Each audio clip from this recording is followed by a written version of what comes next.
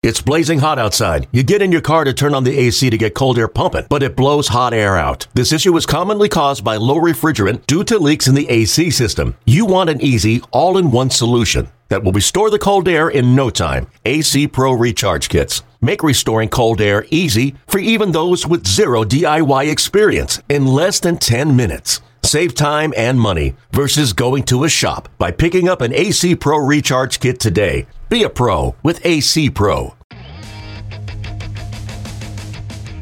Welcome into another exciting episode of the MLB Pipeline Podcast. I'm Jonathan Mayo, along with Jim Callis. Our fearless host, Jason Ratliff, is on a well-deserved vacation with his family right now, so we're going to try to muddle through best we can, and we have plenty to talk about. Our farm system re-rankings based on the top 100 and top 30 re-rankings we just put out the previous week are now out. So we're going to talk about risers and fallers and trends that we see there. We're going to be joined by the farm director of one of the best, perhaps not the best, little teaser there, Farm Systems All Baseball. That's Matt Blood, the farm director of the Baltimore Orioles.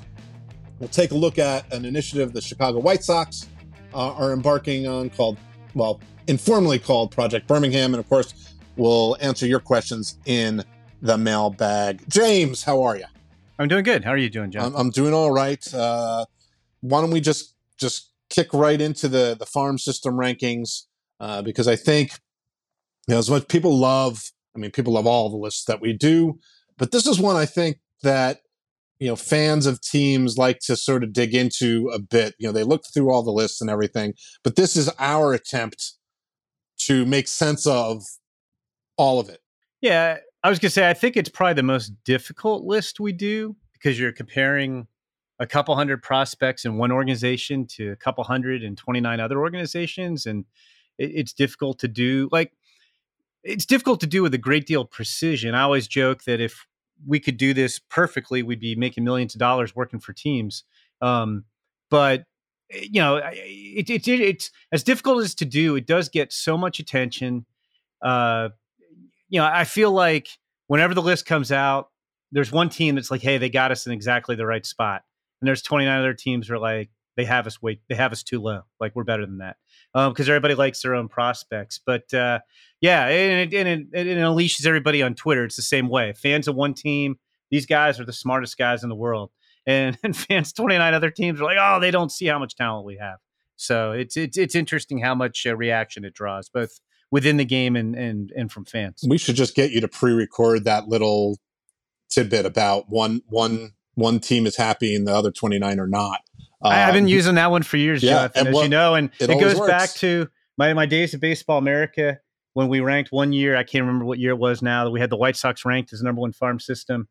And Kenny Williams was farm director then. He's like, this means a lot. These guys, they really know what they're doing. They put out this big press release. These guys spent a lot of time. This means a lot. It's a great honor. And then a few years later, and they won a World Series, and Kenny aggressively traded prospects for pieces of that World Series team, which is fine. I mean, the farm system often happens.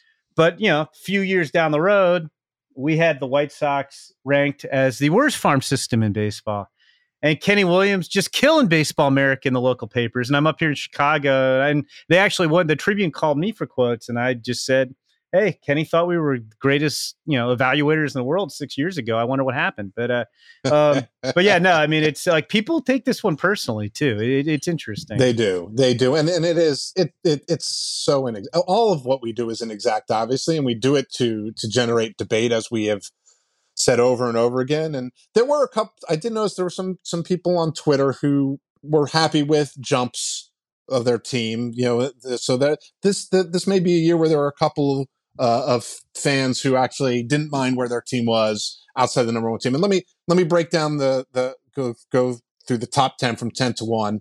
The Chicago Cubs at 10, the Colorado Rockies at 9. We've got the Tampa Bay Rays at 8, the Pittsburgh Pirates at 7, the Texas Rangers at 6. The D-backs come in at number 5. We've got the Reds up to number 4, the Cleveland Guardians at 3, the Dodgers at 2, and the number one farm system, as I hinted, once again, the Baltimore Orioles. We're gonna talk quite a bit with Matt Blood, their farm director, about the Orioles, so we don't have to dig into it. But this is the third straight number one ranking for them. That's 5 in a row that they're in the top 10. And here is another chance for you, Jim, to use something that you have talked about all the time. They're competing at the big league level, seemingly ahead of schedule. Yeah, I mean, there's two things we see historically with organizations that rank number one in terms of farm system rankings. We've only been doing this since 2015 at MLB Pipeline, but I did it for years at Baseball America. So even going back into the 90s, we saw this. One, more often than not, those teams wind up contending sooner than you'd expect. Like, we weren't officially ranking farm systems before 2015, Jonathan, but my first full year was 2014. I remember we used to do the Pipeline Perspectives, where we would take a topic and sort of debate it in print. And I think the Astros had the best farm system in 2014. And they contended in 2015. The Cubs had our best farm system when we did our first rankings. We did a top 10 back then in the beginning of 2015. And they wound up contending that year ahead of schedule. We saw it with the Brewers, and so on and so on. You can go back into the 90s. You see that. And I think the other thing you see is that, as difficult as this is to do, the teams that rank number one usually do pretty well. Like usually there's a correlation. And in fact, Jonathan, the first 5 rankings we did of, starting at the preseason 2015, we've done them twice a year. 4 of those teams have won the World Series since then. That was the Cubs, the Red Sox, the Dodgers, and the Braves. We've had the Brewers, who were the only team that ranked in the top number one in those first 5. They haven't won a World Series, but they've gone to playoffs for 4 years in a row, which is a franchise record, and they're shooting for their 5th. And if you look at our other teams, the White Sox have made back-to-back playoff appearances for the first time in franchise history.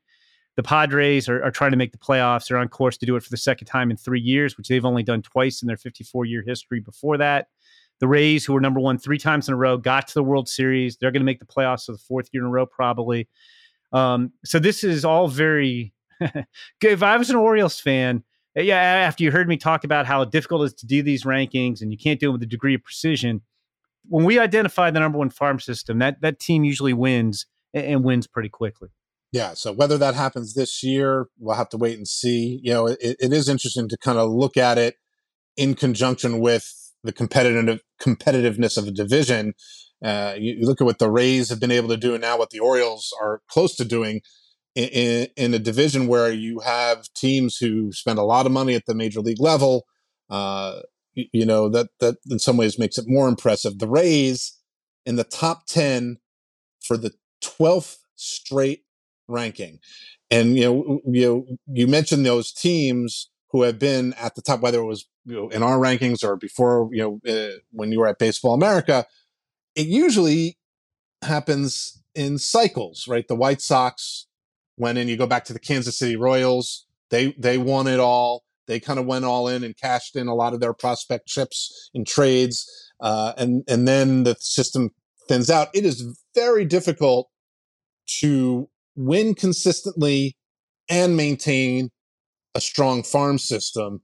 The Rays have managed to do that lately. The Los Angeles Dodgers have managed to do that recently. And I think a team that's kind of on the cusp of being there, and I feel like the last couple of years, Jim, you especially, because you do the Cleveland Guardians top 30, have been talking about, like, this is becoming a sneaky good farm system. Well, they are in the top 10 for the first time since we started ranking systems in 2015. Where does that put them in terms of their organization with some of the other teams in that AL Central? Yeah, I mean, it's interesting. I mean, as Guardians fans know, they've kind of reduced payroll and tried to do more with less in terms of spending at the big league level. And the farm system, I think, is, they've had a lot of success with taking guys. The two things they do really, really well, two of the things they do really well are signing and developing young hitters and then helping pitchers take their stuff to the next level. And I think in the big leagues, the two guys who are the best examples of that are Jose Ramirez and Shane Bieber. they've got the 5 top 100 prospects. All those guys fall in those categories. Daniel Espino, Gavin Williams on the pitching side, George Valera, Brian Rocchio, Bo Naylor on the hitting side. And they've got more behind those guys coming too. And the thing that was interesting was I was looking at our farm system rankings is their system, I think, stands out more in their division than anybody else's. I mean, if you look at the AL Central, you've got the Guardians at 3, and then working your way up from the bottom. The White Sox system is improving, but they're still 26th in baseball. The Twins are 23. The Tigers are 22. The Royals are 21. So the Guardians are in a position where, in terms of young talent, at this moment, they have a significant advantage over the rest of their division. And so many of their best prospects are on the verge of the big leagues. If you look just at guys who are, at the top of our top 30 list, Daniel Espino's in AA, Valera's in AAA, Gavin Williams in AA, Rocchio's in AAA, Naylor's in AAA, Nolan Jones just got sent down to AAA. Okay, Chase DeLauder, they just drafted, but after him, you got Tanner Bybee in AA, Logan Allen in AAA, Tyler Freeman's in the big leagues, Gabriel Arias is in AAA, Angel Martinez is in AA, and Xavier Curry is in AAA. That's 12 of their top 13 guys are in AA or higher. So I think we're going to see a bunch of young talent in Cleveland in the next year or two. And they also could be pretty aggressive about trading young talent for more established talent if they want to go that route. Yeah, that's always a sign. Once you start getting that pool of talent at the upper levels and it creates good competition and a little bit of a logjam, that does mean they're in a good spot. And to your point about comparing them to the other teams, in the division, we kind of did a prospect points, which we've done for the top 100. By no means scientific, but if you're, the number one, in this case, for the top 100 prospects, the number one prospect gets 100 points, number 2, 99, and on down. And we come up with the total points for each organization. Doing it by farm system rankings by division, if you're the number one farm system, you get 30 points and on down. The AL Central finishes 4th with just 60 points. Now, the AL East is at the top. We mentioned the Rays and the Orioles with 103. The NL Central is next at 102, followed by the NL West, then the AL Central, the NL East, and the AL West is at the bottom. Some of that is because the Seattle Mariners, which helped the AL West probably be much higher, obviously it's cashed in a lot of chips as they are competing right now, and they were a very strong farm system that has taken a drop down.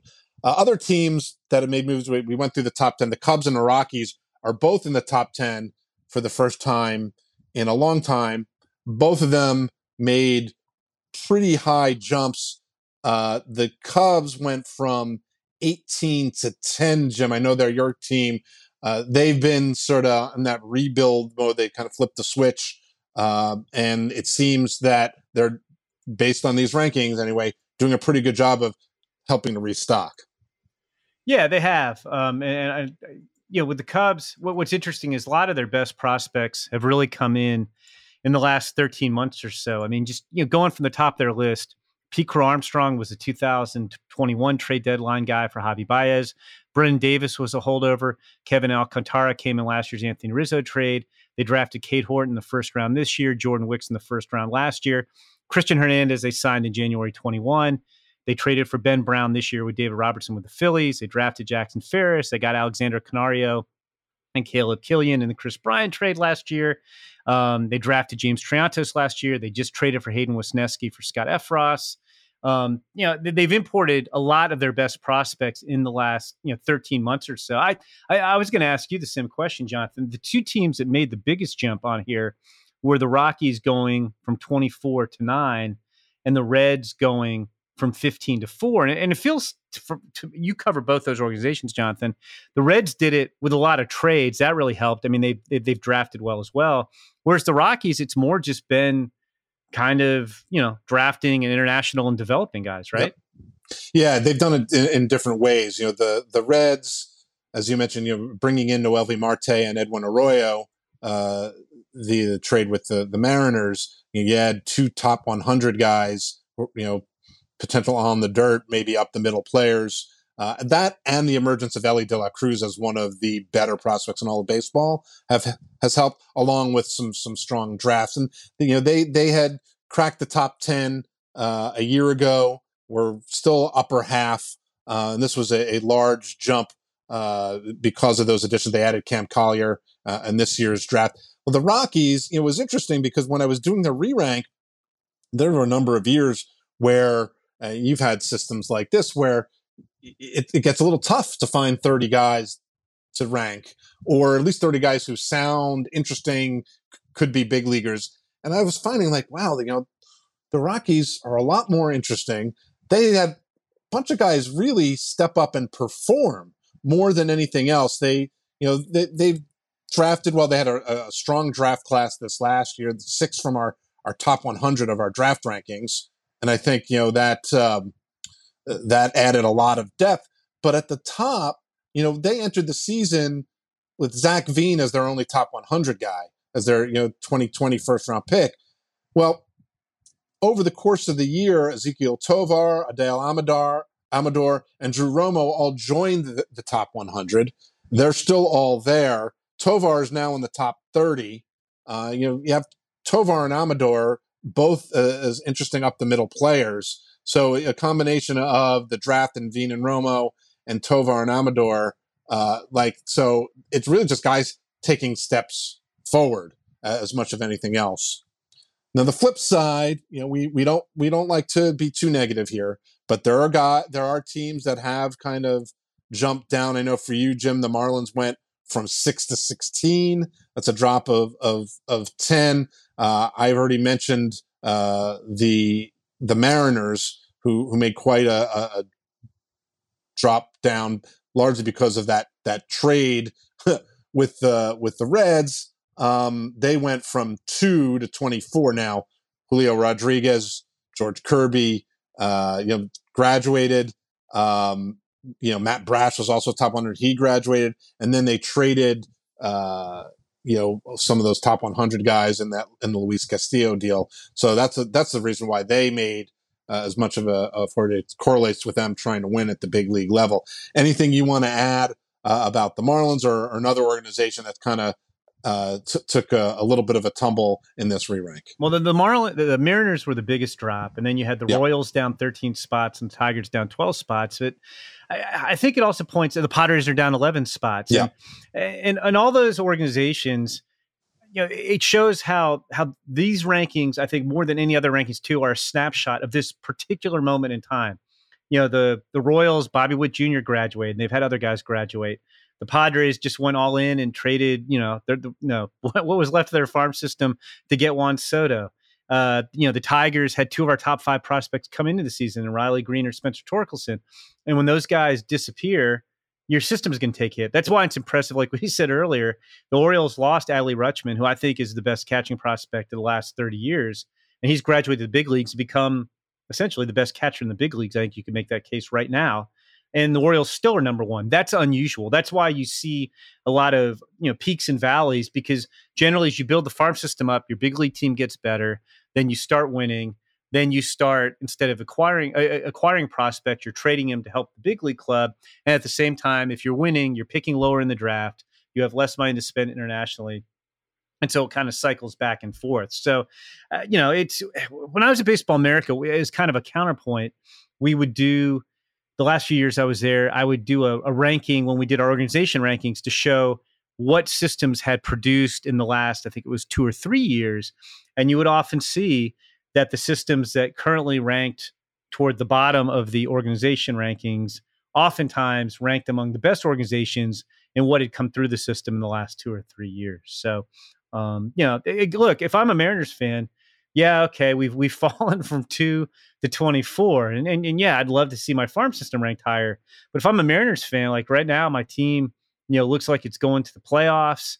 I'm pretty happy Julio Rodriguez. I'd rather have Julio Rodriguez doing Julio Rodriguez things and George Kirby in the big leagues than propping up my farm system rankings. If I'm a Mariners fan, yeah, okay, we dropped 22 spots.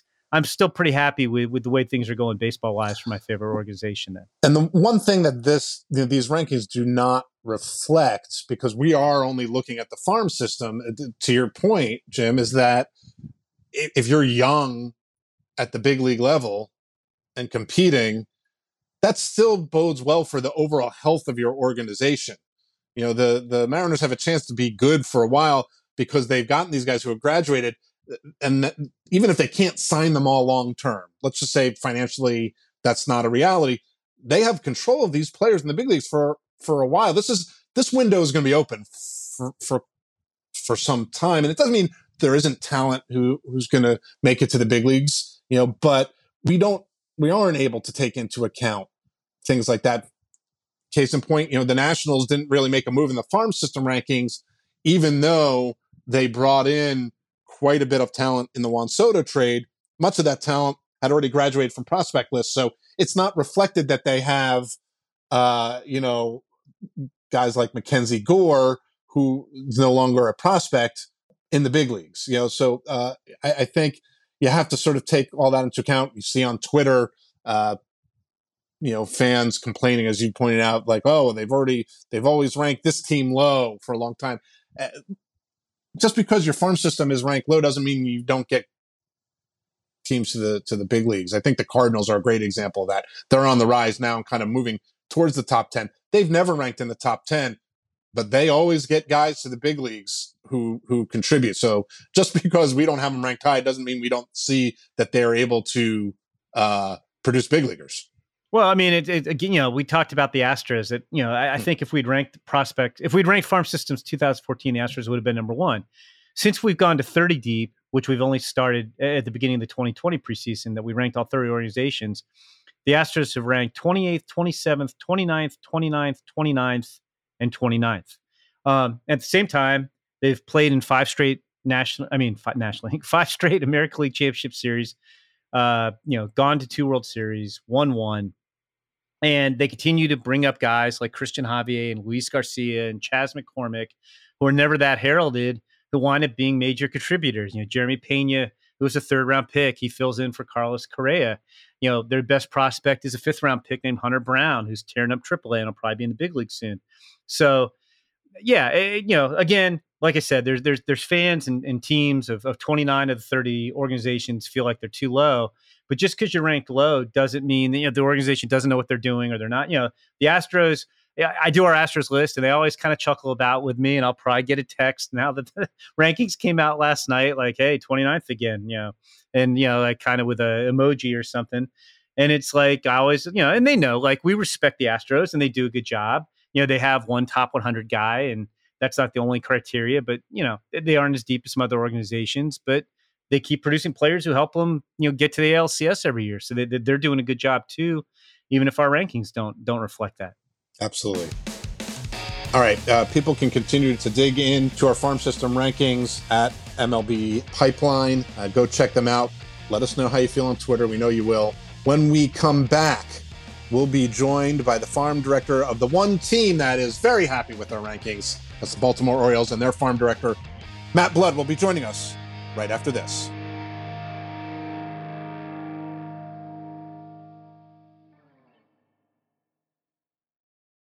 This episode is brought to you by Progressive Insurance. Whether you love true crime or comedy, celebrity interviews or news, you call the shots on what's in your podcast queue. And guess what? Now you can call them on your auto insurance too, with the Name Your Price tool from Progressive. It works just the way it sounds. You tell Progressive how much you want to pay for car insurance, and they'll show you coverage options that fit your budget.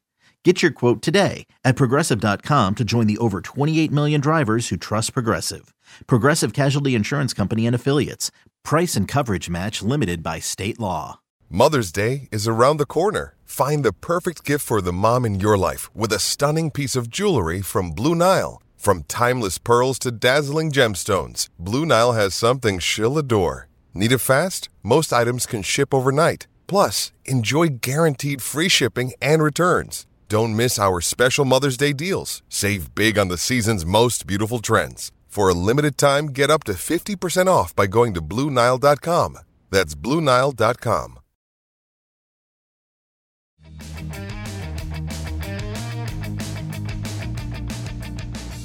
Welcome back to the MLB Pipeline podcast. We just talked about the top farm systems in all of baseball. Of course, the Orioles at the top once again. And we're pleased to have with us now the man who oversees that number one farm system, Orioles farm director Matt Blood. Matt, welcome to the Pipeline podcast. Thanks for taking some time out. Hi, guys. Yeah, thanks for having me. Yeah, this is exciting. Obviously, the goal is to have a good big league team, but in order to do that, I think it's been shown you need a strong farm system. This is now the third ranking in a row that we've done where we've had you guys in that top spot. Is there a certain amount of pride that you, the player development staff, GM Michael Elias, takes from being in that top spot, especially given where the farm system was when this team came in? I think it's great, obviously, for the org to have this amount of talent. I think it's really a sign that all systems are running, at a high level.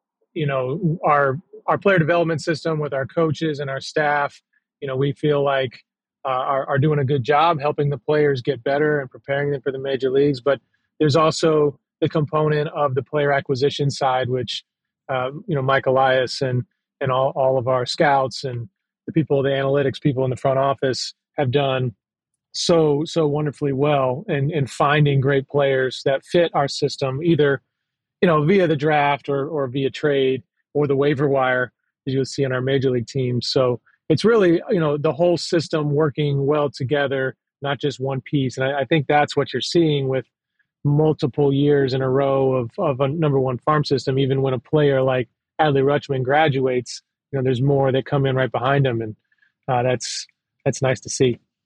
Yeah, I was going to say, Matt, to have somebody like Adley, who I think is the best catching prospect I've seen in 30 years of covering this stuff, graduate to the big leagues, and yet the organization still ranks as the most talented farm system is really testament to how much depth you guys have, depth and star talent. Adley was obviously the number one overall pick. You've replaced him with this year's number one overall pick, not directly, but imported, Jackson Holliday into the farm system.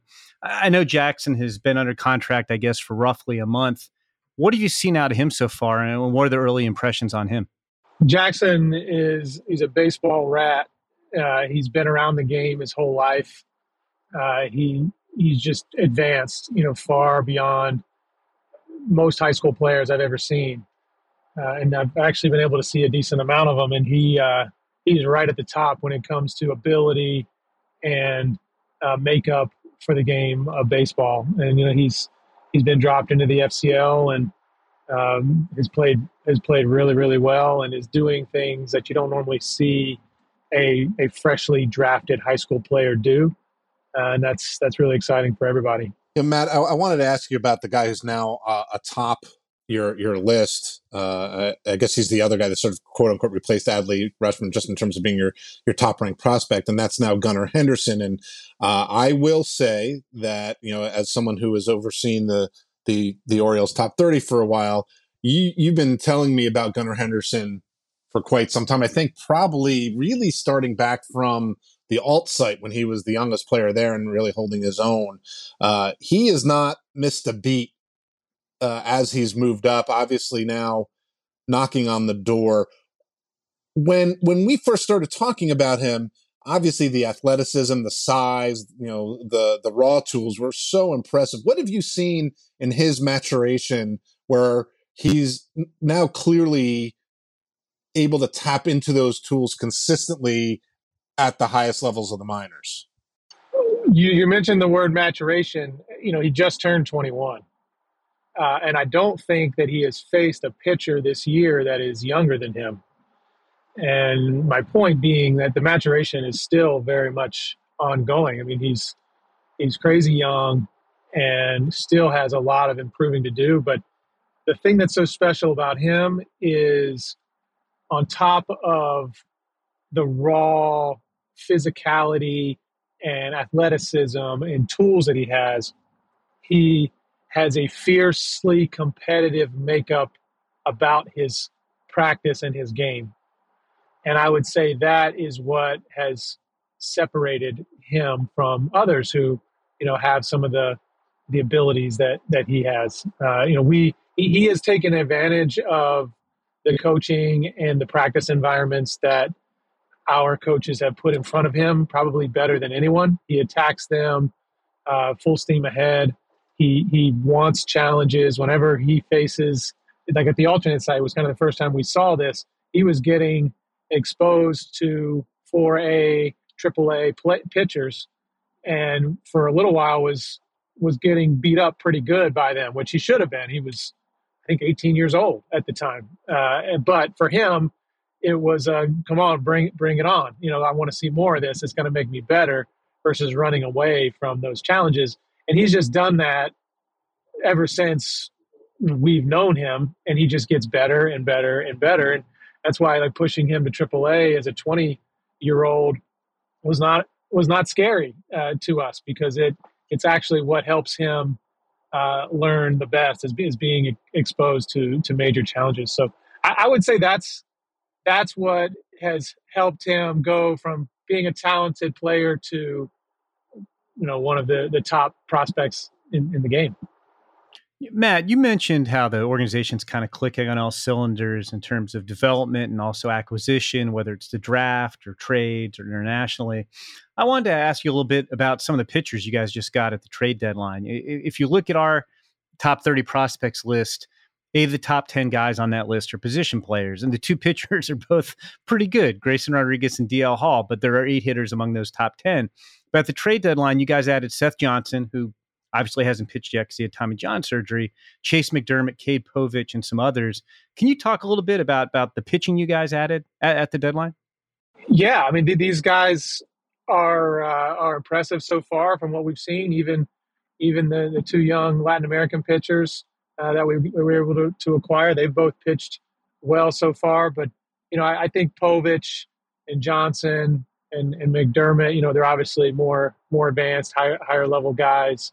And it's what our system needs. There's different ways to acquire players, whether it's the draft or trade or waiver wire. And I think, Mike, Elias, and the team have shown that, we're very capable in using all those avenues to bolster, the depth within our system. And we very much welcome those pitchers. And as you saw, we moved Povich and McDermott up to AA pretty quickly. And we want to challenge those guys and feel like they got a nice future within our organization. Joined by Matt Blood, the Orioles farm director, for a few more minutes to talk about the number 1 farm system in all of baseball. And Matt, you've mentioned now a couple of times sort of using all avenues, and that's something that wasn't always the case in Baltimore. And one of the key priorities when Mike Elias came in was to kind of reestablish a presence in Latin America.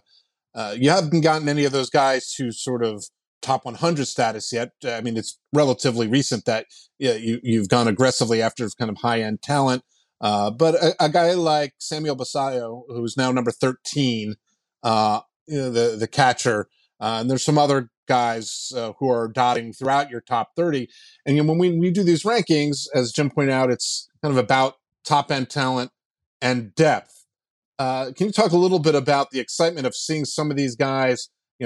Some of them are just kind of coming stateside and establishing themselves at the lower levels of your system now. And that's something that the Orioles didn't have for a lot of years. Correct. We've had to build it essentially from scratch. And that's everything. And we're building a new academy.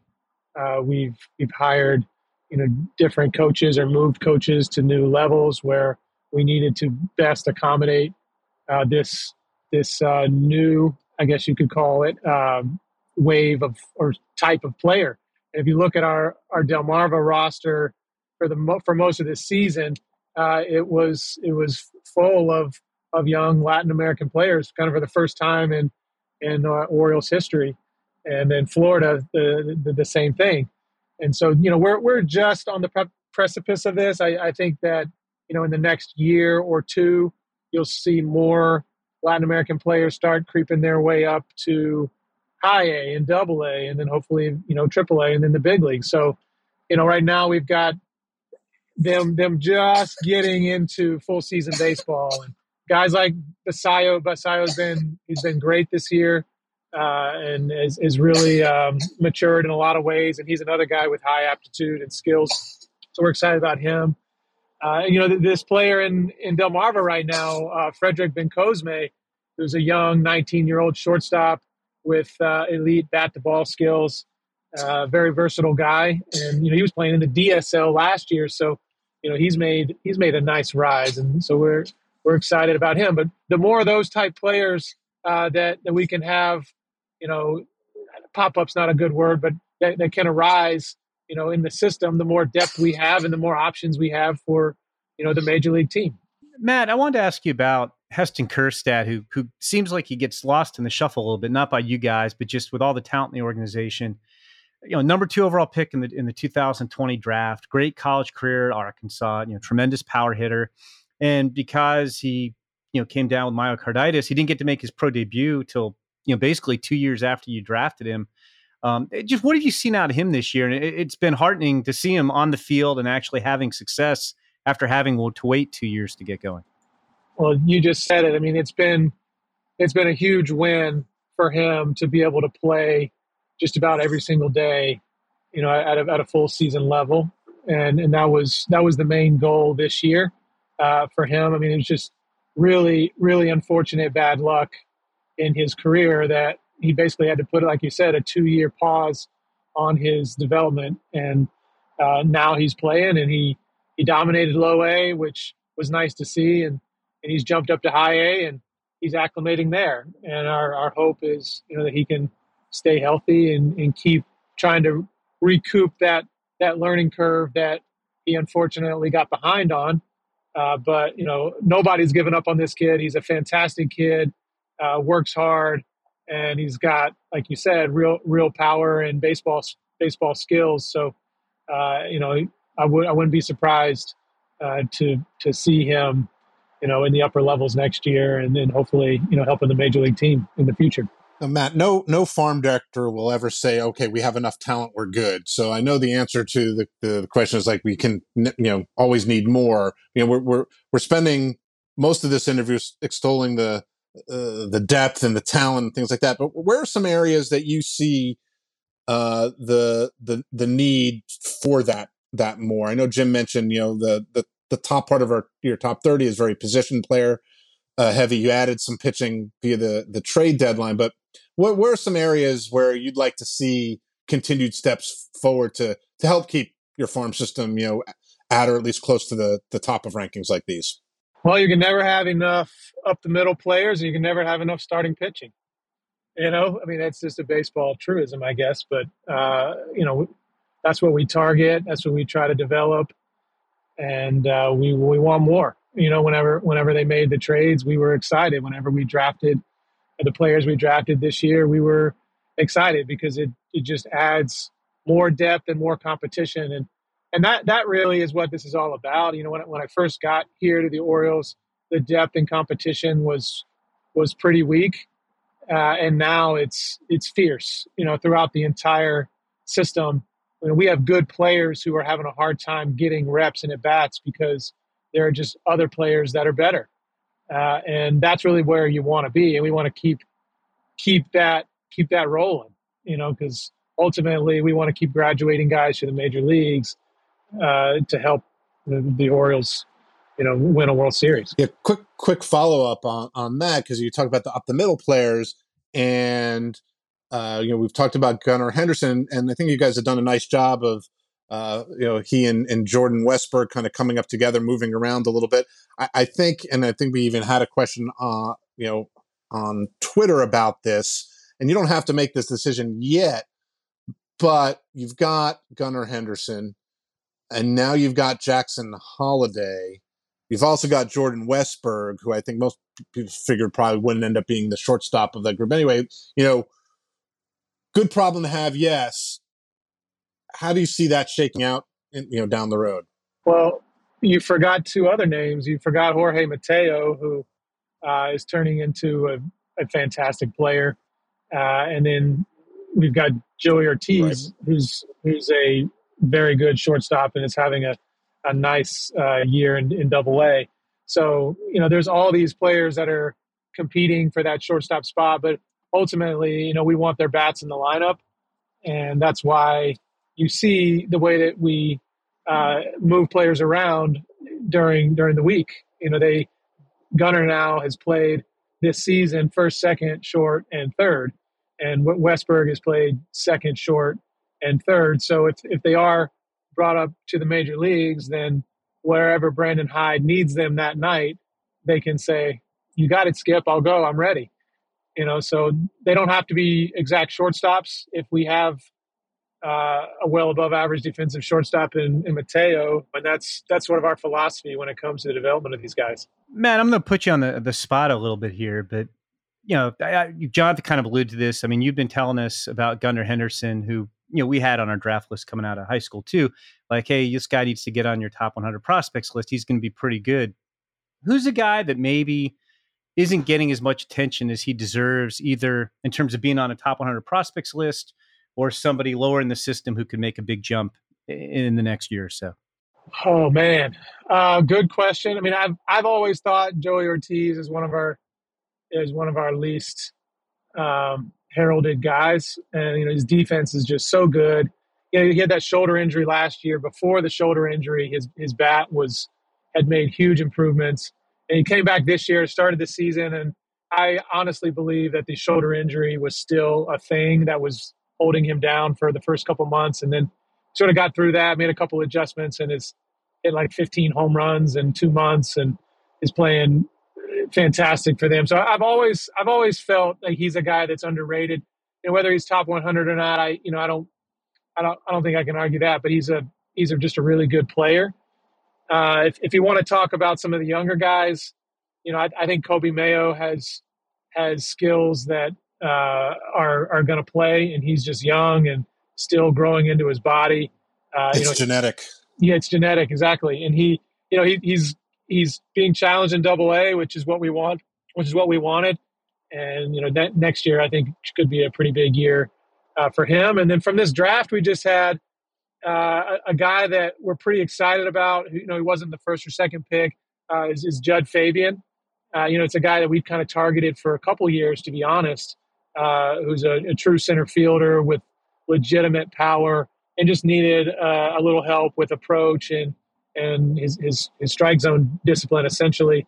And we're hoping to see him take off, which he's off to a great start in Low A. But we feel like in our system, he's a guy that could blossom. All right, Matt. Before we let you go, one thing that Jim has often pointed out correctly is that is often the case when teams kind of go through a rebuilding.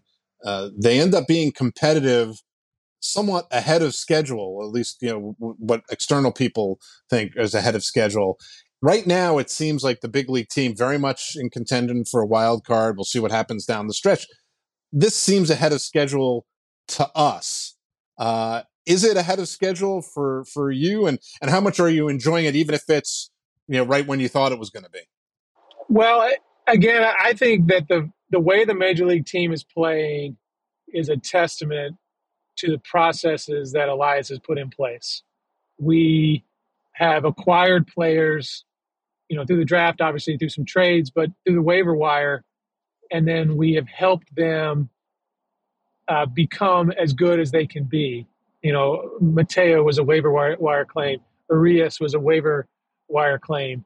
Most of our bullpen and some of our starting pitchers who were pitching well were all waiver wire claims. And so they were identified as players that we could acquire for, very, very low cost. And then we've got the coaches in place and the systems in place to help those players utilize their stuff. I mean, Austin Voth's a great example of this, and utilize their skills to be successful in the major leagues. And through that, we've become more competitive than I think was expected. And then what was expected was the development of the prospects that we've drafted or acquired, and have now built a pretty good farm system. And when you combine that with really good processes at the major league level, then you've got a healthy organization. And that's really a testament to Mike and what he's put together, throughout our entire organization, because it seems like we're all clicking on all cylinders, and you're seeing us succeed. So whether it's ahead of schedule or not, I don't know, but it is fun to see the team playing well, and it's fun to see that we've got some really good players ready to be called up at some point, and we've got some money to spend in the offseason, because right now our major league payroll is pretty low. So all those things combined make you feel excited and make you feel like we're in a healthy spot. All right, that's excellent, Matt. Thank you so much for your time. We'll let you get back to it. Good luck the rest of the way, both at the big league level and, of course, all the way down. And I know Jim and I look forward to seeing some of your great prospects out in the Arizona Fall League in a bit, and, of course, into next year and beyond. Thanks so much for your time. Absolutely, guys. It was great. All right, we're going to take a break, and when we come back, we're going to talk about Project Birmingham and the White Sox organization and answer your questions in the mailbag. Coming up next on the MLB Pipeline Podcast.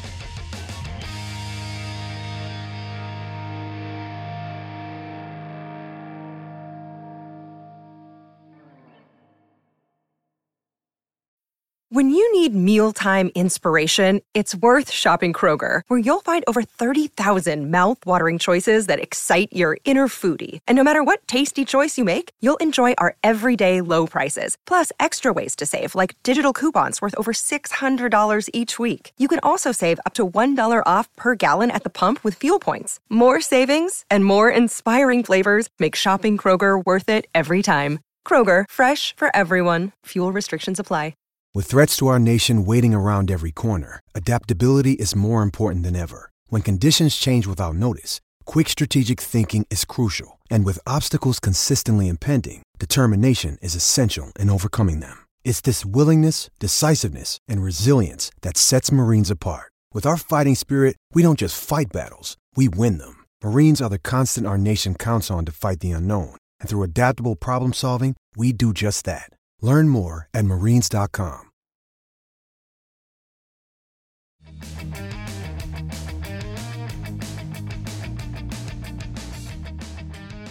Welcome back to the MLB Pipeline Podcast. Jonathan Mayo along with Jim Callis.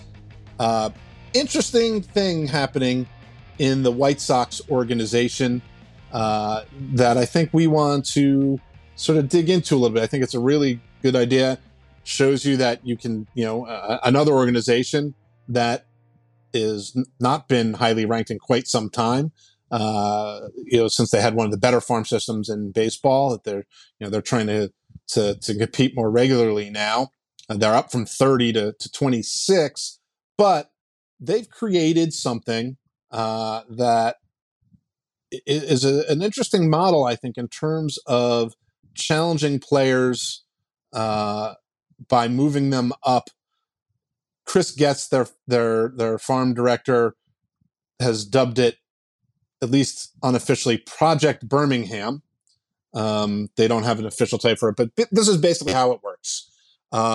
They are moving a bunch of players, a pool of top prospects who were with Single A Kannapolis and High A Winston-Salem, moving them up to Birmingham's roster for the rest of the season. Now, Jim, this goes beyond just a couple guys earning a late promotion. This is a whole pool of players, almost like a super instructional league on steroids, to give them a chance to learn at a higher level, compete at a higher level. What do you think about this whole idea of bringing some of these guys, a group led by their top 100 prospect, Colson Montgomery? No, I really like it a lot. I think it's interesting. Ideally, if you get, the goal is, in the end, you're hoping that all your best prospects are going to be in the big leagues together. So this gets guys who are kind of a variety of ages, all together at the same level. It makes sense. They're not going to touch the AAA team. Their big league team is in the playoff race in case the big league team needs something. You don't want to be messing with the AAA roster. But, the AA, like the younger guys, the youngest guy is probably Colson Montgomery, or one of the youngest guys. Brian Ramos is pretty young too. They've played well in High A. They're going to go to AA next year, so it's not like you're making a big stretch here. But I really like the idea of letting these guys develop together, bringing a bunch of your instructors together. You mentioned instructional league, but this is like instructional league where you're theoretically still trying to win games. You're playing AA competition.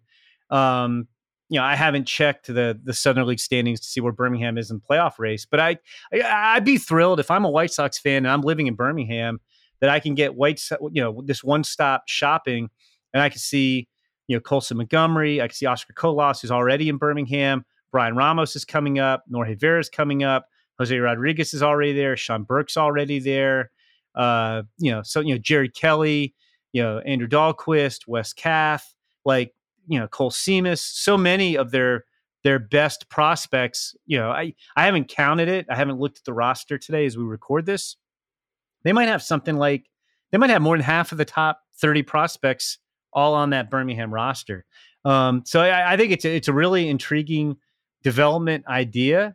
I think, it's interesting too. You again, Jonathan, you mentioned the instructional league thing. Some of these guys, especially the pitchers, might hit their innings limit, and you're not necessarily going to send them to instructional league. And this is getting them like a test. Like another learning experience before the season ends. I'm really intrigued. I can't wait to see what the roster looks like tonight in Birmingham, to see exactly how many of their top 30 guys are there.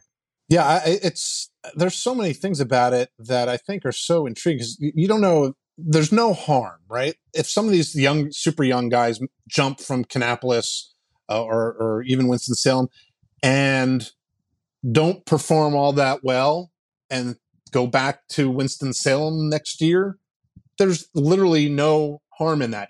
What you're doing is you're getting them a taste of what the speed of the game looks like at AA.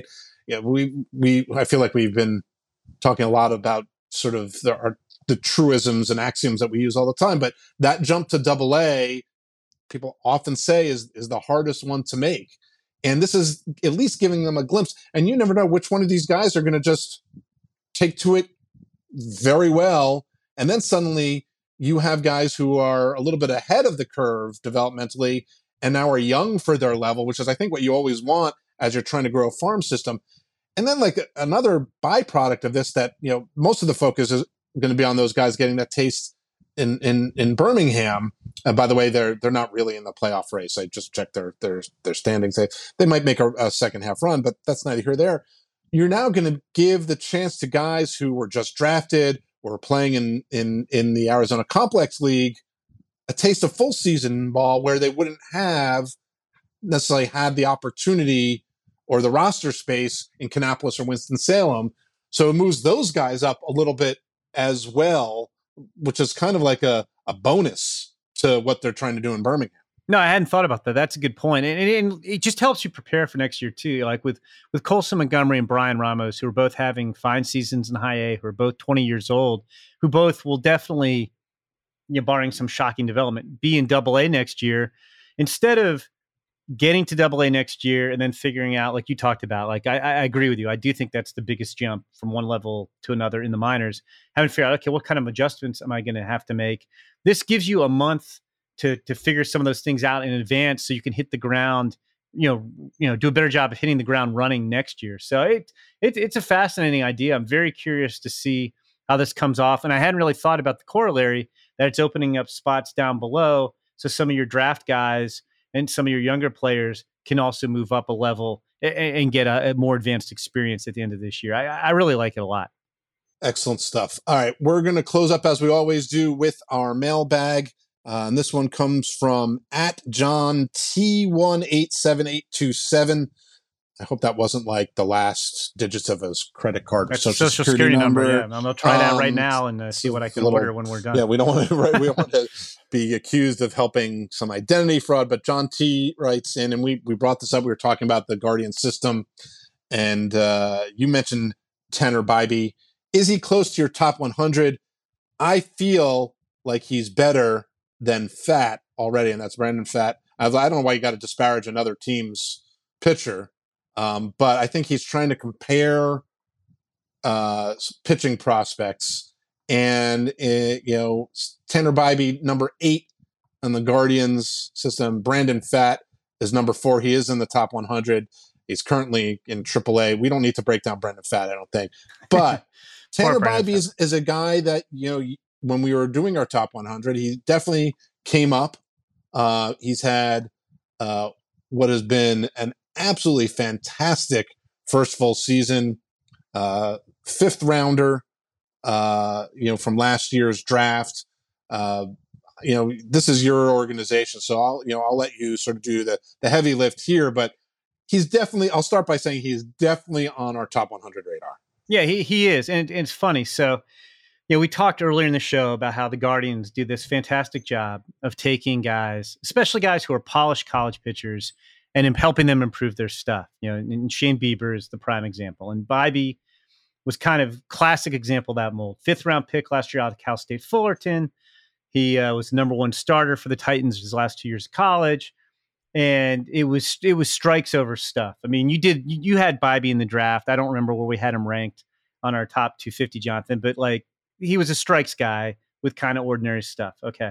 And then, like they did with a lot of their guys who had pitched a lot last year, coming off of a COVID year where not really anybody pitched a lot. The Guardian I incurred the fine there. The Guardians did not almost made it to the end of the I don't know I don't know if I said all 3 syllables. So maybe we'll I survived. 17-5 is what you owe for that one. Okay. So anyway, the Guardians, with a lot of their college pitchers out of last year's draft, just were like, we're not even going to have them make their pro debuts this year. So Bibee makes his pro debut this year, and he goes straight to high A, and he tears it up. 2.59 ERA, 59 innings, 86 strikeouts, only 13 walks. High A hitters hit 233 against him. So they jump him up to Double A, where they've had this loaded prospect rotation. 8 starts in Double A. He's got a 1.44 ERA. League's hitting 200 off him. 6-to-1 strikeout to walk ratio. And beyond the performance, the stuff's just gotten a lot better. And he was 90-93, topping out at 95 at Fullerton, kind of a fringy fastball. Now he's 93-97, hitting 99. He's got a sweeping slider that's gotten a lot harder. It's mid-80s now. It's got a lot of horizontal action. Looks like it's going to be a plus pitch. His curveball's a little harder now. It's upper 70s. It's got good depth. He's got feel for a fading changeup, throw guys off balance. So, I mean, he's got, 4, pretty good pitches. He's still throwing a ton of strikes. It's pretty impressive how far he's come in really a year. Yeah, he was 162 on our draft list in 2021. And Jonathan, I'm going to give you kudos for that since you spearhead our Western draft coverage. He went 156th in the draft, so you had him placed just perfectly. There's something about lucky better than good to say there, but sure, thank you. And looking at his grade, his scouting grades, he is a full grade higher with that fastball, a half grade higher with the slider. And my guess is by the time you get to, say, whenever he gets to the big leagues, that slider might be a 60 instead of a 55. This is the Shane Bieber playbook in so many ways. As a guy who was a pitchability guy, kind of under the radar, but really good from a California program. Bieber was, from Santa Barbara, who just knew how to teach guys how to pitch. And then the thing that I think is interesting with Bibee, like it was with Bieber, is that their stuff got better, but they didn't lose any of that feel for pitching. And that's what's made him such an intriguing guy. I'm very excited to see what he does next, because he's probably going to reach the big leagues if and when they need him sometime next year. You may need to change that ETA from 2024 to 2023, John. I'm just saying. I thought I had changed it. I should change that. Yeah. So anyway, I think that's going to wrap things up for us. Our thanks to Matt Blood, the Orioles farm director, for joining us today. Don't forget, as always, to subscribe on Apple Podcasts, Spotify, or wherever you get your podcasts so you don't miss an episode of the MLB Pipeline podcast. If you're enjoying the show or have any suggestions, leave us a rating and a review. If you're not enjoying the show, we don't want to hear from you. I'm just kidding. You let us know. We always want to get better. Thanks for listening. Talk to you next week.